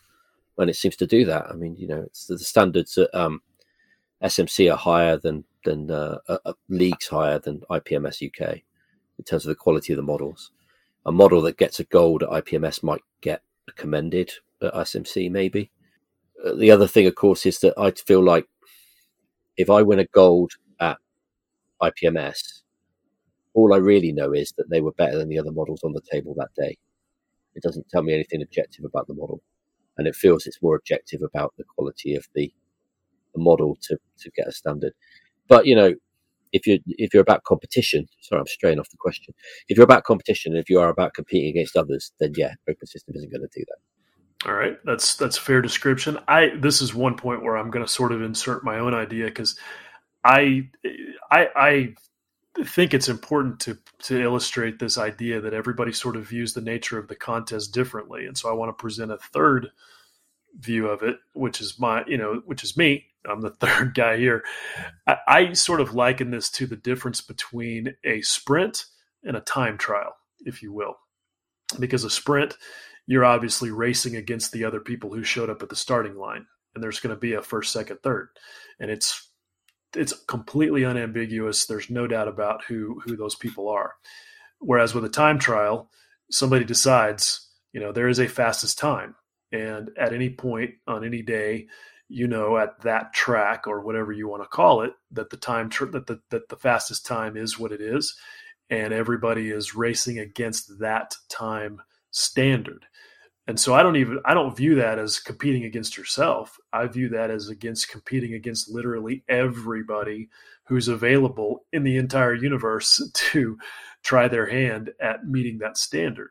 But obviously, with a racetrack, it's very black and white. It's a certain number of seconds. With scale models, it's a bit more nebulous, because, as has been pointed out many times, who defines that standard? And that's a challenge for sure. And that gets us into our next question, which is about the judges themselves, because I think there's a key cultural difference there as well. And we've already talked about it quite a bit in discussing the numbers of judges, but how long judging takes. But I want to talk specifically about how judges are selected. So Chris, it's your turn. Talk about how you got selected to be part of the judging team at SMC and at Mosen, if it was different. I probably got asked to do Mosen because I'd done SMC, so that one's easy. But SMC, it's because I'd won a couple of medals there previously. I've been to the show a lot of times. I knew a lot of the people on the team and everything else. So they asked me if I'd be willing to have a go, and I joined as a junior member on a team of 3. I was hoping that they would pay for my hotel room or something. Robert will laugh when he hears this. I got nothing. They don't even give you a sandwich, damn it. At Mosen, you do get lunch. It's in like a school canteen, so we're not talking like a gourmet lunch here, but they do give you something to eat. That's it. That's all you get. So you're volunteering your time. You can put your models in the judges' cabinet, which is a display-only cabinet if you wish. But at SMC, you're not allowed to enter the competition if you're judging at all, because then there's no accusation of like an old boys network of the judges voting for each other and that kind of thing. At Mosen you can, but obviously, like Jim said, we're not insane, not in the category in which you've entered. Okay, so you're basically recruited as a judge based on what the organizers view as your accomplishments in the model making world and your skill level. Is that fair? Yeah. All right. So kind of the judging team is almost like an all-star team, if you will. Well, there's a feeling that you can't ask someone who isn't capable of winning a medal to judge modelers who are capable of winning a medal, whose level isn't at that level, because they're not going to know what they're looking for. But I'm sure Jim will agree with this one. The best way to educate your eye is to do judging. Amen, brother. Because no one else looks at closely as models as judges do. They get to look, it's a privilege, frankly. You get to look at models so closely, and you can learn a lot just by looking at someone else's models. I don't think anybody would disagree with that. Again, just to provide one counterpoint, people have, accused me, oh, you've never judged. Well, yes and no. I've never judged in person, but you're very judgmental, though. I am very judgmental. You're not wrong. SMCG, Scale Modelers Critique Group, for those that might not be familiar, we ran an online contest within the group in 2016, and we had a standard for how many photos people had to contribute of their models and what views had to be included. You had to have 10 photos. There had to be front, back, left, right, top, bottom. That was an absolute. Didn't submit the right photos, you disqualified. And then we asked for 5 like up close, photos of your choice. And then we had a score sheet with a very specific rubric that had percentages for each thing. And there's a reason we only did it once. And we spent, it was hard. We had really good quality photos. Everybody did that, but we spent, and I guess with an online thing, you've got that luxury of as much time as you feel like you want to spend, but we spent hours and hours and hours evaluating. And we felt like the winner was pretty clear, but it was hard. I think it's easier in person, to be honest. It's harder on a screen. Probably. It probably is, because no matter how good the photos are and what angles you have, there's just stuff that you're just not going to be able to appreciate, like you can in person. So I have some clue, but, obviously it's different in person. But anyway, Jim, your turn to talk about how judges are selected for an IPMS crew. Well, unfortunately, we're not able to invite or vet judges. We are totally a volunteer organization, and we're at the mercy, literally, who shows up at the national convention. We do have a core group of guys that show up every year. The old guys, but they're older, they're retired, they've done it quite a few times. We always get new people in too, and they learn the process. Like I may have spoken earlier about, IPMS has had this elitists tag put on it, and they've tried to shed that moniker. And I believe if we got to that point where we're only inviting judges, that moniker would only come back twofold or more. Is it a perfect system? Again, no. You asked earlier, what are some of the disadvantages? Well, maybe that's one of our disadvantages, that we're totally reliant on volunteers at that time to accomplish this gargantuan feat of trying to do what we do. I think with it moving, sorry to butt in, I think with it moving city to city as well, it would make it very hard to invite, even if you could invite guys that have been good judges previously at shows. Obviously, they're not going to be able to get to it depending on where it is. So I can understand that for sure. Yeah, everybody's situation's different, family's different, business, work. I mean, a lot of times, a lot of guys don't know if they can come until literally a few days beforehand. I have to say, from a practical point of view, we get more holiday days in Europe as well. I know in America you get very few.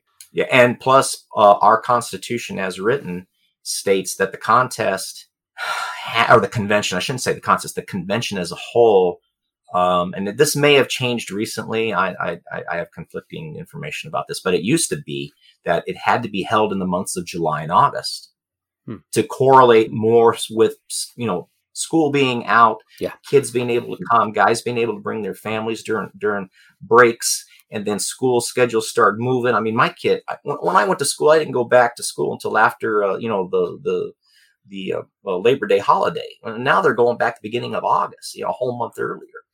It's just hard to try. When's a good date? You push it into the winter. Now you get bad weather in the east, so there's a lot of logistics behind. We're moving a national amongst the geographic area of the whole of Europe, and then probably some. And depending on who bids, that's another thing. Every 2 years we bid out. Okay, so we took no bids because our next two venues are set. Next year in Omaha, we will bid for 24 because San Marcos they had it in 20, got canceled. It's 23. Who's going to bid in 24? That used to have a rotation where we would do East, West, Central. That's long gone because chapters stopped bidding. It's such a complex thing to put one of these things on, and especially manpower wise. You don't realize how quickly behind the eight ball you can get if you don't have local manpower to pull one of these things off. It's a big task. So we do tend to another disadvantage. We reinvent the wheel every year depending on where this show goes, and that's a key point. But one thing I have picked up on for sure is you guys do a training sort of seminar for judges, right? At the national show. The head judge does have a seminar. I believe it's on Thursdays, and all the new guys come in that we've actually been able to have sign up to do their OJT training, and to anybody else who wants to attend the seminar given by the head judge. National head judge gives what your judges look for. So he will walk through the process. Now it's been years since I've been in that one, but it's required for the new guys to go to it, and then maybe a refresher for the other guys. Okay, cool. All right, we are kind of closing in on it. I've got one more question for the pair of you. And then I've got some questions that just by nature of the situation are really going to be just for Jim, because there's not an equivalent thing for Chris to answer. But the last question for the both of you is, how do you view giving feedback to the contestants, and how can you deliver that feedback to the entrants? Chris, your turn first, I think. Hope I got that right. It's different depending on the show. At Mosen, there's a score sheet they can look at, which you can also enter comments on. And there's like 10 categories, so we fill them all out. At SMC, we don't fill out a score sheet. If someone's got a query, they'll come and ask the head judge. The head judge will find one of the judges on the team and ask them to talk them through it. It's not perfect. At Telford, you're supposed to fill out a score sheet for every model, but realistically, we only fill out the ones for the winners and the commended. Seems fair. And then you can go up after and say, "Why did my model win?" And then the competition secretary will get the sheet out and say, "Because you painted it pink and it should have been green or something," and something like that. Okay. All right. Jim. Yeah, there's a lot there. I want to rebuttal to it one more time with the question. Well, I apologize. I want just. It's okay. No, it's totally okay. The question is just basically, how do you view giving feedback to the contestants, and how would you deliver that? This is where it's this. Okay, rubber's hitting the road. It's a competition. Okay, we don't do feedback at the end of the day because it's a competition. Okay, there's plenty, and this is where we're going to disagree. There's plenty of opportunity through volunteering to judge, through going to local chapters if it's possible, or regional conventions and local contests, and having your buddies look at your stuff and and more importantly, God, look at YouTube. There's a gazillion different YouTube channels, as you have, Will, to learn from. At a contest level, at the end of the day, it's not our job to give feedback. Okay, our job is to evaluate and rank models. Okay, and that's where the big difference is between a contest and an evaluation in an open system. Okay, where you're going for a grade, and I would expect feedback in that type of a system because you are being evaluated, and And as such, yeah, I want to get something back. But when I put my stuff on a contest table, it's all bets are off. And I as an entrant in a contest, it's like you said earlier, it's a time trial, or it's a black and white thing. It becomes a black and white thing in a contest where the judges, be it brand new as a guy under training, or the 30 or 40-year guy. I mean, there's plenty of guys that have done it longer than I have. Okay. But at the end of the day in the contest, what is it? Everybody wants to know why I didn't win.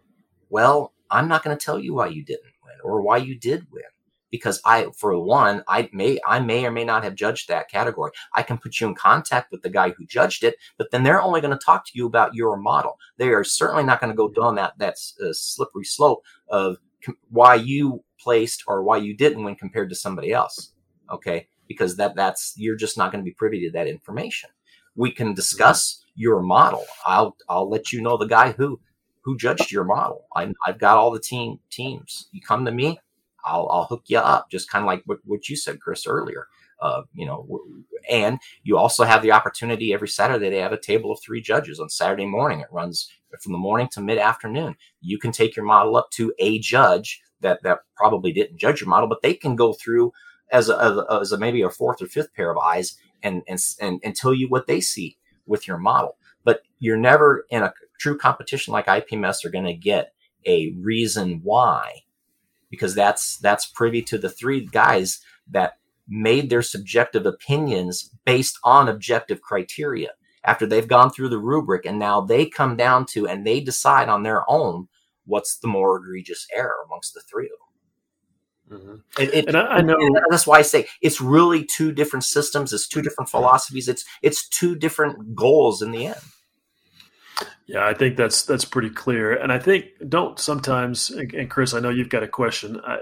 I saw in some of the discussions that sometimes judges will actually write right there on the entry sheet, like if it's an obvious thing, seams, decals. So at least there's a little bit of a clue, but that's not necessarily a consistent thing. It's not like a mandate that all judges do that. No, if anything, they were making notes for themselves. If they were in a big category, I saw it done this year. I heard that it was done this year. And you might have a category of 30, maybe there was one that was pushing 40 because we just didn't have a way to split it or an available split to apply to it. And that one, we just couldn't do it. So they got to keep track of 40 different ones, and they may keep notes depending on the team, what they decide to do. Gotcha. Okay, Chris, what was your question? I was going to say we give the same feedback. If someone comes up and says, "Why didn't I win?" What they're asking is, "What was wrong with my model?" So we'll say, "Oh, that it's that. If you'd done that better, you would have done better." Because no one needs feedback on. Well, no one's going to give you feedback on someone else's model because that's it's not your business. They'll give you feedback on your model. So it's not in terms of why was that one better than mine. It's more why wasn't mine good enough. That's the feedback you get. Generally at SMC, people don't ask for it. I've never been asked for it. At Telford, they do. Mm-hmm. And I haven't seen it at Mosen, but it might be because they're so...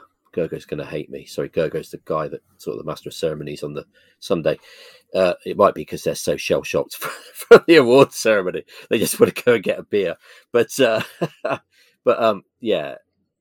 At Telford, it's generally the sheet. And but it's only going to be what it was about your model. No one's going to talk to you about someone else's. So it's a similar thing.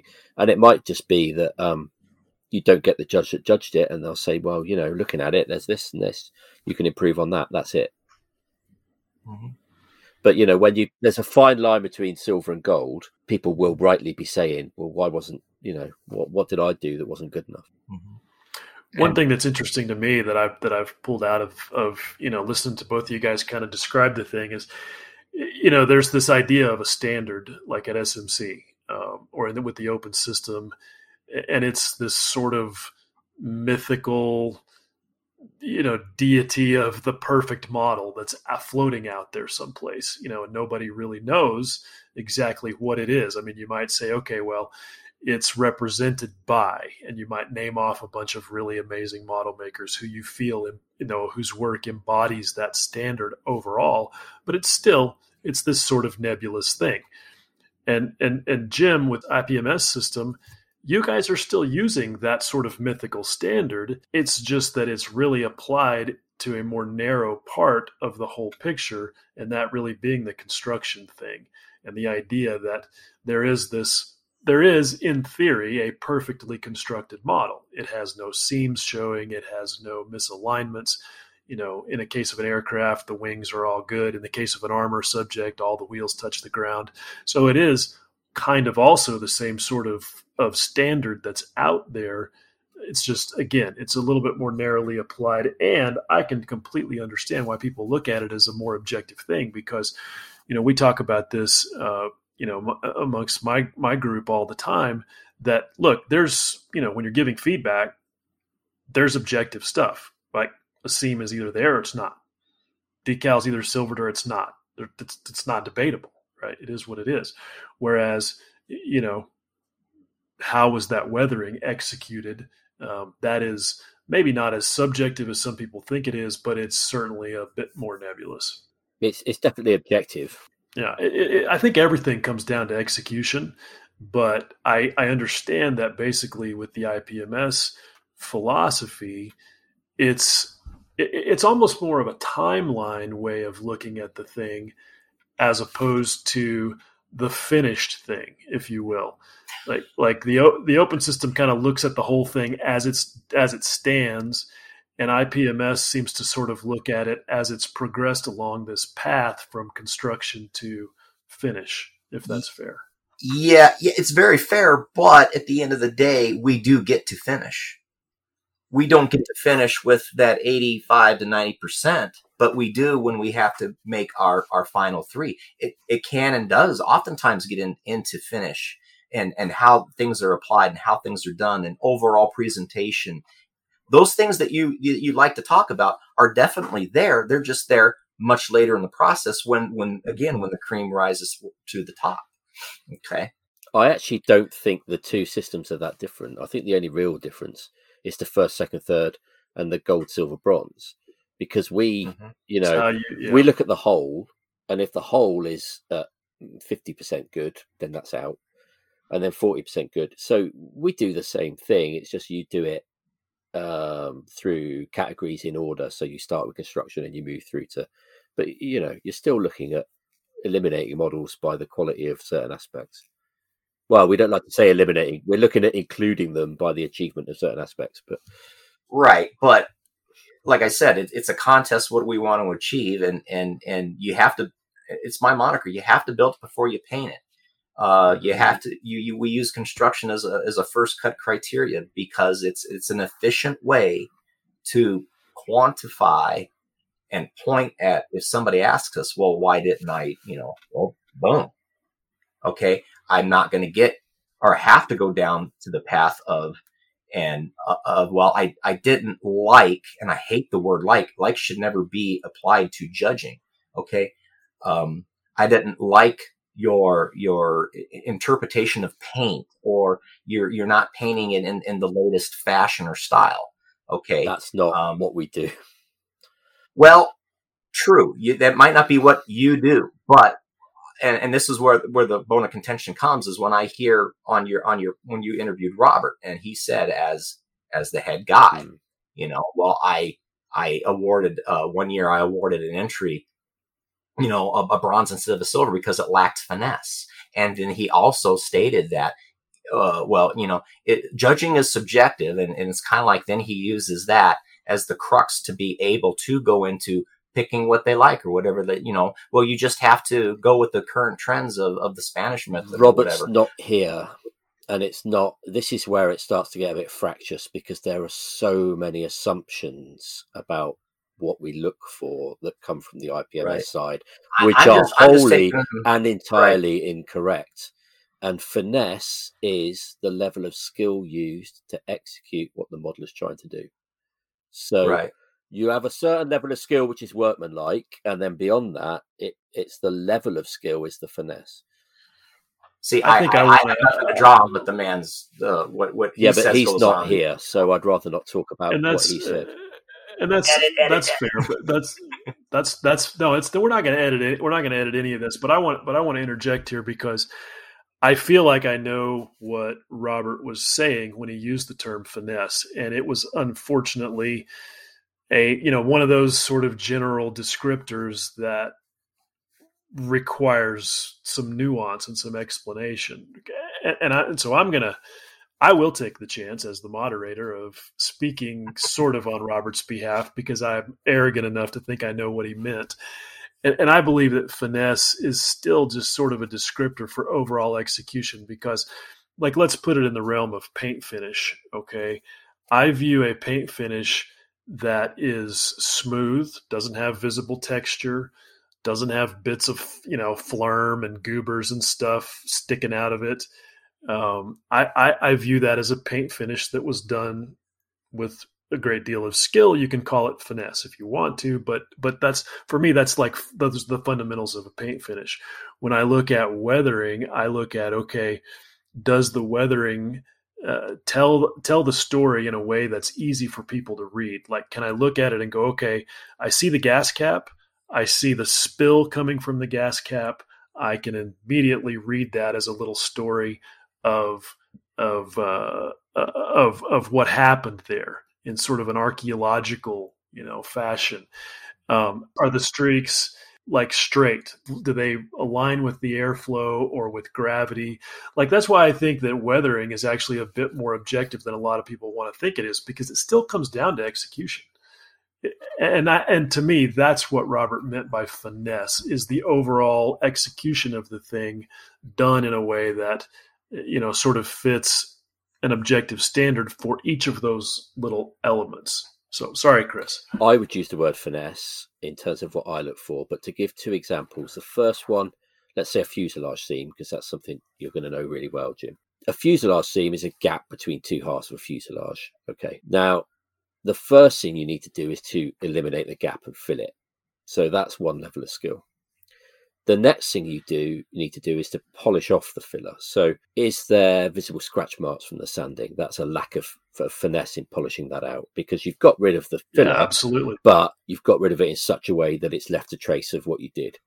And then on top of that, is there going to be a ghost seam? And then finally, have you reinstated all the panel lines and all the rivets and everything from where you did it? Mm-hmm. If you've done it so well that you can't see where the seam was, then that's finesse. That's great skill in what they've done. It requires, firstly, great mechanical skill, and secondly, great visual acuity and discernment that you can tell when it's perfectly and beautifully done. Whereas, you could say a gap's been filled as soon as it's got filler in it, but if it's got bits missing, it's got scratches on it, there's no finesse in the finishing of it. It's just, they filled the gap and that's it. The second example is weathering, because I think that's the one that's usually most contentious. And what Will was talking about there with oil streaks, does it look like oil has been poured into a fuel cap and streaked, or does it look like they've got some brown paint and applied it with a brush? So you've got an oil streak if they've just got brown paint and stuck it on with a brush. But if it's got that shine, if it's got a stain where it's leached out into the matte paint around it, if it looks like actual oil on an actual tank, that's finesse. So finesse really means that high level of skill, basically, where you've managed to achieve what you were doing really nicely and really effectively. Whereas a lack of finesse would be you've done it, but it's not convincing. It's not really. So it doesn't mean lots of weathering. And this is what a problem, I think. We get this a lot. People say that, they just chuck the weathering. Armor modelers get this a lot. They just chuck mud on it because they can't fill a seam properly. No, we fill the seams properly and then we put mud on it. I mean, there's guys that do that. Let's be honest, but there's not the guys we're talking about. But I remember you'll see lots of armor models that are really heavily rusted. There's no finesse in that. The rust might look great, but if it's totally over the top and ridiculous, there's no finesse in that. You might as well take something and roll it in glitter. This is one place where I have to kind of disagree with you, Chris, because like you mentioned the thing before about, if it's painted pink and it should be green. I personally believe that realism should never appear anywhere close to a judging sheet. Realism is a very variable right? thing, but if all the tracks are heavily rusted, how are they actually going to move? They're going to be welded together. But again, like to me that doesn't even matter, because all I want to care about is the execution. Okay, I don't know the story that the author is trying to tell with that workpiece. He may have in his head a completely ridiculous tale of how those tracks got rusted, but that's not what I'm there to judge. I'm only there to judge how well he executed what he did. And anything above that is what Jim is talking about, where I totally agree with him. Then it does become totally subjective, and it's more about what your personal taste is. And that's not supposed to be there. No, but when we look at it in the whole, if the tracks are really rusted and there's a story, you'd expect to see the story elsewhere on the tank. So that's why we're looking at it as a whole. But yeah, it's not about taste, because you'd be surprised how much taste differs across the judges, personal taste. We're looking at how well they've executed what they're trying to do is what we're looking for. So this is good. And we could, this whole last bit of the conversation, I'm kind of letting run wild because it's good discussion. It really is good discussion. And this, is partly about highlighting the philosophies, but, without claiming advantage of one over the other. But we do have to move on. And now we got a couple of questions that Jim, I want to ask you. And like I said, these are really just for you because they really only apply to IPMS. And this is, again, about just getting the information out there so that people can understand. Because I've learned some things about the sort of inner workings of the IPMS in the last couple of days that I didn't know about. And I assume there's probably a lot of other folks out there, members, who also are not clear on this. So can you describe what's the NCC, the National Competition Committee, and how it's, what's its function, how it relates to the IPMS national organization as a whole? And correct me if I'm wrong, but you as the head aircraft judge, you're a member of the NCC. Is that right? That's correct. The NCC is made up of the National Contest Committee is made up of the national head judge and then each class head judge, which I believe is. And just to throw in a last question there too. Sorry, how did you become a member of the NCC? Sort of like Chris, how he became a judge at SMC. I showed up every year. I stuck my nose in the door because back then I was the young kid and I had all these old guys, not caring about jets, and jets are my thing. It's my wheelhouse. I love jets. I love Navy stuff, and so I would see them doing splits. I'd see them doing things just as an afterthought in regards to jets. So myself and another Richard Van Zandt, we kind of start sticking our nose in there. And hey, we'd start going around with them when they were doing splits, and we moseyed our way in. We volunteered. Okay. And then after a couple of years, they started admitting, hey, thanks for showing up. We, jets aren't our thing. We don't know. And so then you show up every year, you become a pain in the butt, and then they start using you. And then over the course of, from 98 to when I was asked in 2016, that's how I ascended the role to head aircraft judge. Is there a hierarchy? No, it just was based on the current head judge's opinion of me and asking me, he thought that I would do enough a good job that he asked if I was interested in the position. Had I said no, he would have moved on down the line to somebody else. Got it. So you've been a member of the NCC for what now, 5 years? Is that right? Well, actively, probably just the one or two. Over COVID, over 2019, I attended NCC meetings online because we typically have an NCC meeting that is open to everybody to attend on Saturday morning or early Saturday afternoon, and we discuss anything and all things contest related to whatever changes might need to be made for the following year. This year we usually runs 2 hours. We ran 3 hours. There was a lot of things that need to be discussed. So gotcha. So it's basically you're on the team until you're not, right? It's like a lifetime appointment. It's kind of like the Supreme Court, maybe, I guess. I don't know. You're nominated, you get accepted, and off you go. Gotcha. Okay. How many people are on that crew? So like I said, you've got your head judge, and then however, it's how I always get confused. It is a 7 or is it 8? It's because diorama and miscellaneous are covered by one class head judge. They merge two classes into one because there's enough there to warrant one class, even though they're two separate classes. Then space and sci-fi, they have a head judge, figures, auto, armor, ships, aircraft.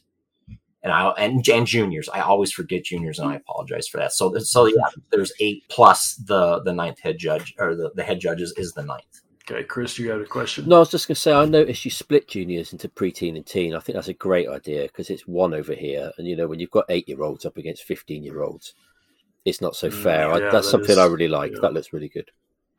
Yeah. Okay, so you guys are basically the guys who determine how the contests run, if I understand correctly. And is there any direct link between you guys and am I getting this right? The board of IPMS USA? Yes. So we all serve at the pleasure of the president of IPMS. At any time, the e-board can come in if they have a problem with one of us, and they can go to Mark and say, we want that person out. We want you to replace them. That has to be done. And vice versa. If the head has a problem with one of his class heads, he can't fire him, but he can go to the e-board and say, hey, these are my reasons I'd like to replace him. Here are my reasons, and here's my suggestions. Okay. So we all serve at the leisure of the executive board, who's, I believe their terms run every 2 years, and they might balance them out so there's not a whole complete shift at one time. They're all elected by the membership. And they're all elected by the membership. Got it. But those guys don't. To one more point being, the Constitution says we have to have a contest. The e-board directs us. You go do a contest. Now, who's to say, if changes are made, maybe they want to do something different, then it's upon the NCC to try to facilitate that change if it's possible or not. But the board doesn't dictate changes, and they don't directly determine the procedures and the policies that you guys use as the judging core, if you will. Correct. No, they don't. But it's my understanding that they possibly can make a change if they want to. Like say, here's the herring in the room. Let's say they want to say, well, we're going to go to an open system in IPMS. NCC, it's your job to figure it out. And then we're going to go, what do you want to do? That's a big pill to swallow, because now you're changing absolutely everything. Personally, I'd rather have something, not mandated to the NCC. I'd rather have the membership, as a whole, and you never get a good turnout in voting of the membership. And this has always been a problem with IPMS. You put a survey out, or you put an election, or you put a constitutional amendments out. 10% of the society votes, because they're about the only ones that care about what goes on. Because you get so many people that all they do is they join the national when the convention's close to them and they're part of the country. And then they'll let their lapse when it goes east or Midwest if they're only out west, or especially east. I don't see as many guys in the east come out west. They don't want to so they'll let their memberships lapse. That's why we have numbers in the 50,000s for your number, because you get a new number every time you rejoin. Yeah, so they're basically just there for the contest, essentially. Yeah, they're just there for the few days of fun. Hey, there's nothing wrong with that, but it would be nice to get a better view of what the society wants if more people would respond to any vote on anything. I'm sorry, can I just ask, as a UK IPMS member, because I'm curious, how many active members do you think you have on average per year? That's about complete. I have heard, I don't know how true this is or not. I've heard that maybe we might have like 4,500 members, but we've got numbers in the 50,000s. Okay. So you get 4,500 members. You put a ballot on a proposition or whatever, you might get 25 on a good day, maybe 25% of those responding. So any proposition, is that like a mail-in or an email kind of vote, or how is that vote taken? Yeah, like they do it. You can do it online. You can do it. There's a ballot usually in one of the journals. We get them quarterly. We used to call them quarterly. That you can fill out and mail in. That's how our current election's going right now. You could vote in person at the convention. You can vote online, or you can wait for your ballot to show up in the mail. Is the convention separate to the nationals, or is it held at the same time? The convention is the national. Yeah, so the national convention. Yeah.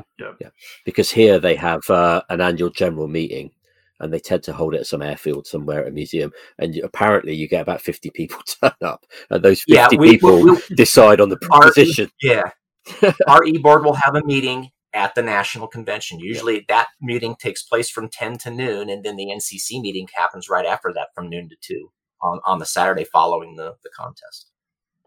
All right, so let's say that, there's been some discussion online where Cameron Corliss, he does YouTube videos. He's got a channel. He went to Vegas this year as a competitor and signed up as a judge. He put himself through the whole process, and he had some ideas, right? And we're not here to litigate whether those were good ideas or not. Let's just say, okay, he's got a proposition for a very specific detail about the process where his proposal was about adding a feedback sheet some way for the judges to deliver feedback, maybe even only to those guys who selected the checkbox that they wanted it. But again, not to debate the merits of his proposition, but here's my question. How would that proposition, assuming, that you wanted to, how would that get enacted or become baked into the process with the contest itself? How does that get to the NCC? How would they decide? Because that's like, I don't know if that's, I liken it to, like, let's just make this comparison to, you've got the president and his cabinet, you got the secretary of the environment, and then you've got the EPA. Nobody is voting on every single procedure that the EPA does. Right. Maybe we wish they would, but that's a different conversation.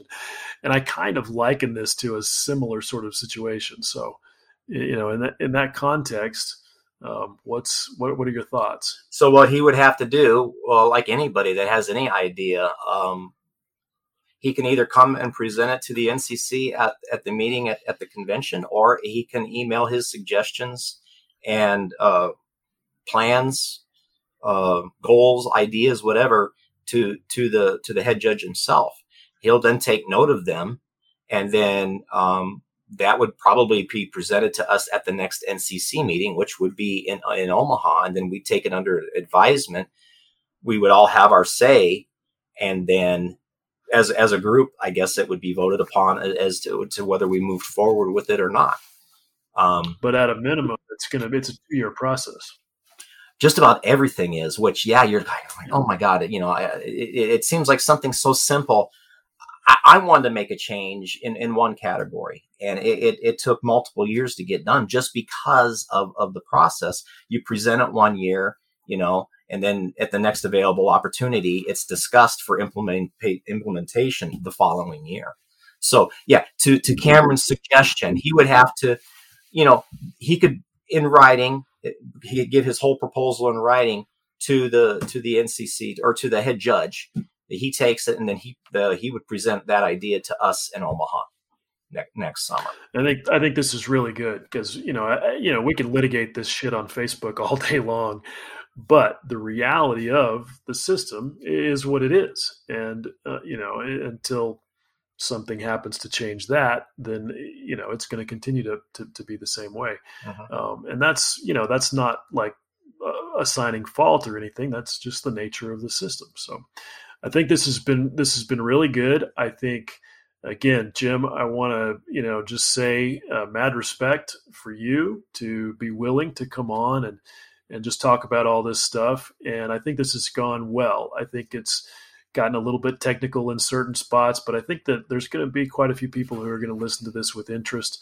And I think that you two guys have done a great job of basically just educating folks about how these things work. And I think you're going to, it may not change anybody's mind, but that wasn't really my goal with this. My goal was to just increase, I hate the phrase, but grow awareness.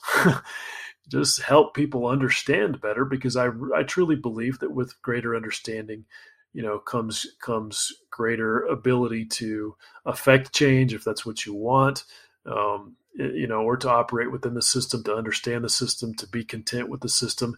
It's a lot better than just, we don't have time.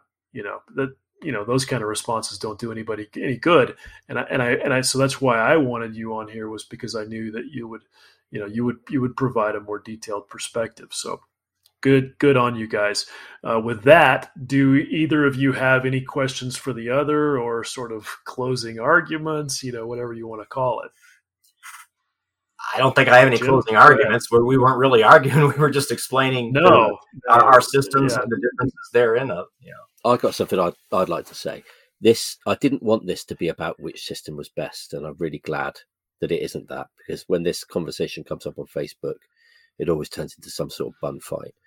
And also, it's been really great, Jim, to have you here and talk about it properly, because online, it's just you don't have a grown-up conversation. As much as you try, and misconceptions slip in, and you're trying to read what the other person's saying. And I personally, obviously I like my system, but I'm not trying to change the IPMS system. I think you've had it for so many years that the most you would ever do if you really wanted to is evolve it rather than change it overnight. And I think people are barking at the wrong tree if they're expecting you to adopt the open system, because it's obviously not what the members want. But really, I've just got a greater appreciation for what it is you do and what IPMS USA does. And I think you do a really great job. And I think people should be thankful for all the volunteers and all the work they put in.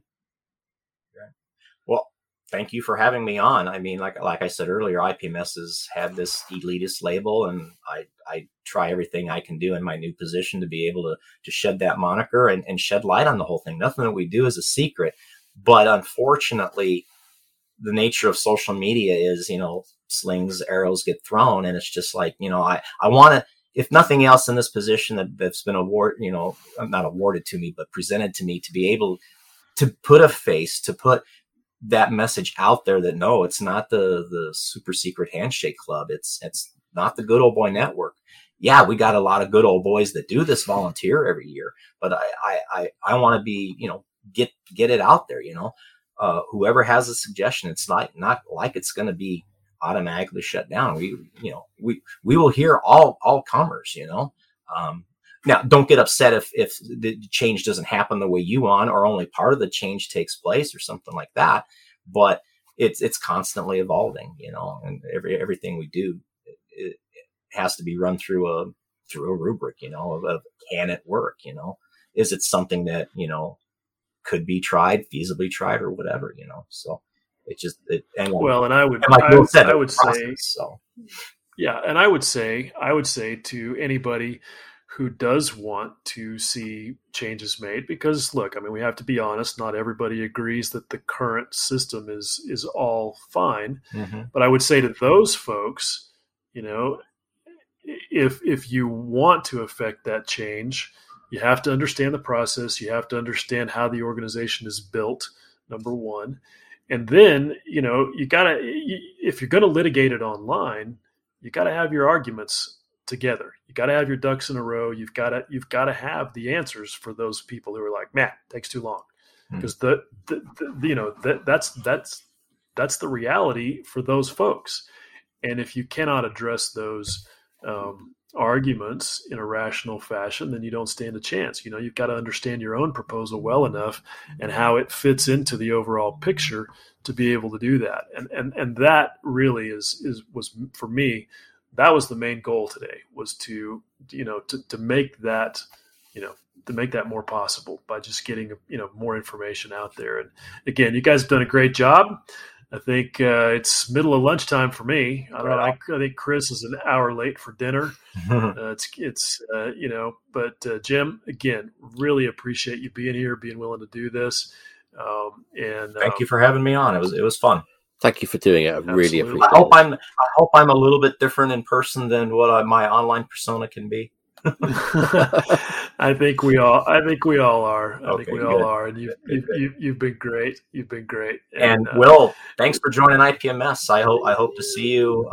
If you can make it to whatever show, national show you can get to. Love to talk to you. Well, yeah. Well, for the record, my buddy Justin Lentz, who lives just 100 miles from me over here in Lubbock, and is a super talented guy. He hit me up the other day. He's like, "Hey, let's go to San Antonio. Model Fiesta is going to happen." And I, in a moment of ill-advised boldness, said, "I'm in."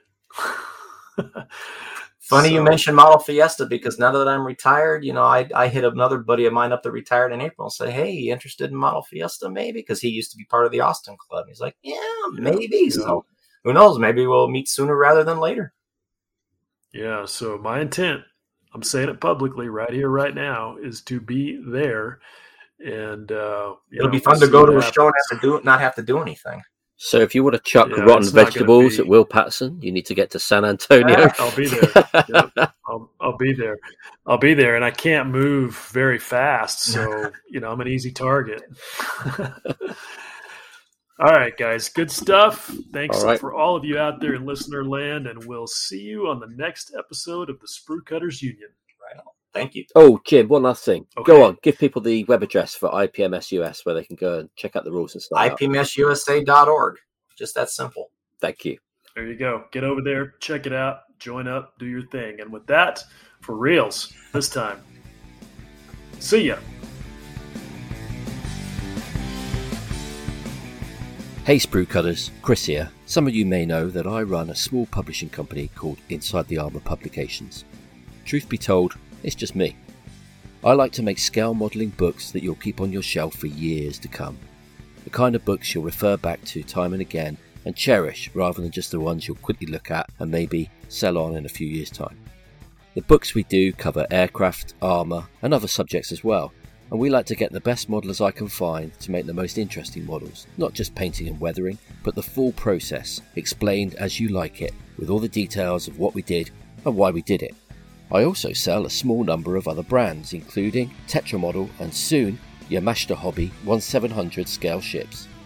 So, if you're looking for the best books you can find, or if you just want some PE or other stuff to tart up your builds, get along to InsideTheArmour.com and find out what we've got for sale.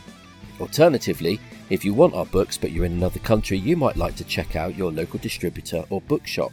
Inside the Armour books are sold around the world in various shops and online stores. That's InsideTheArmour.com, or look up Inside the Armour Publications on Facebook. And don't forget, the Sprue Cutters Union is just one of a number of superb scale modelling podcasts. There are too many to list, but go to modelpodcasts.com to find a full list of all these great shows.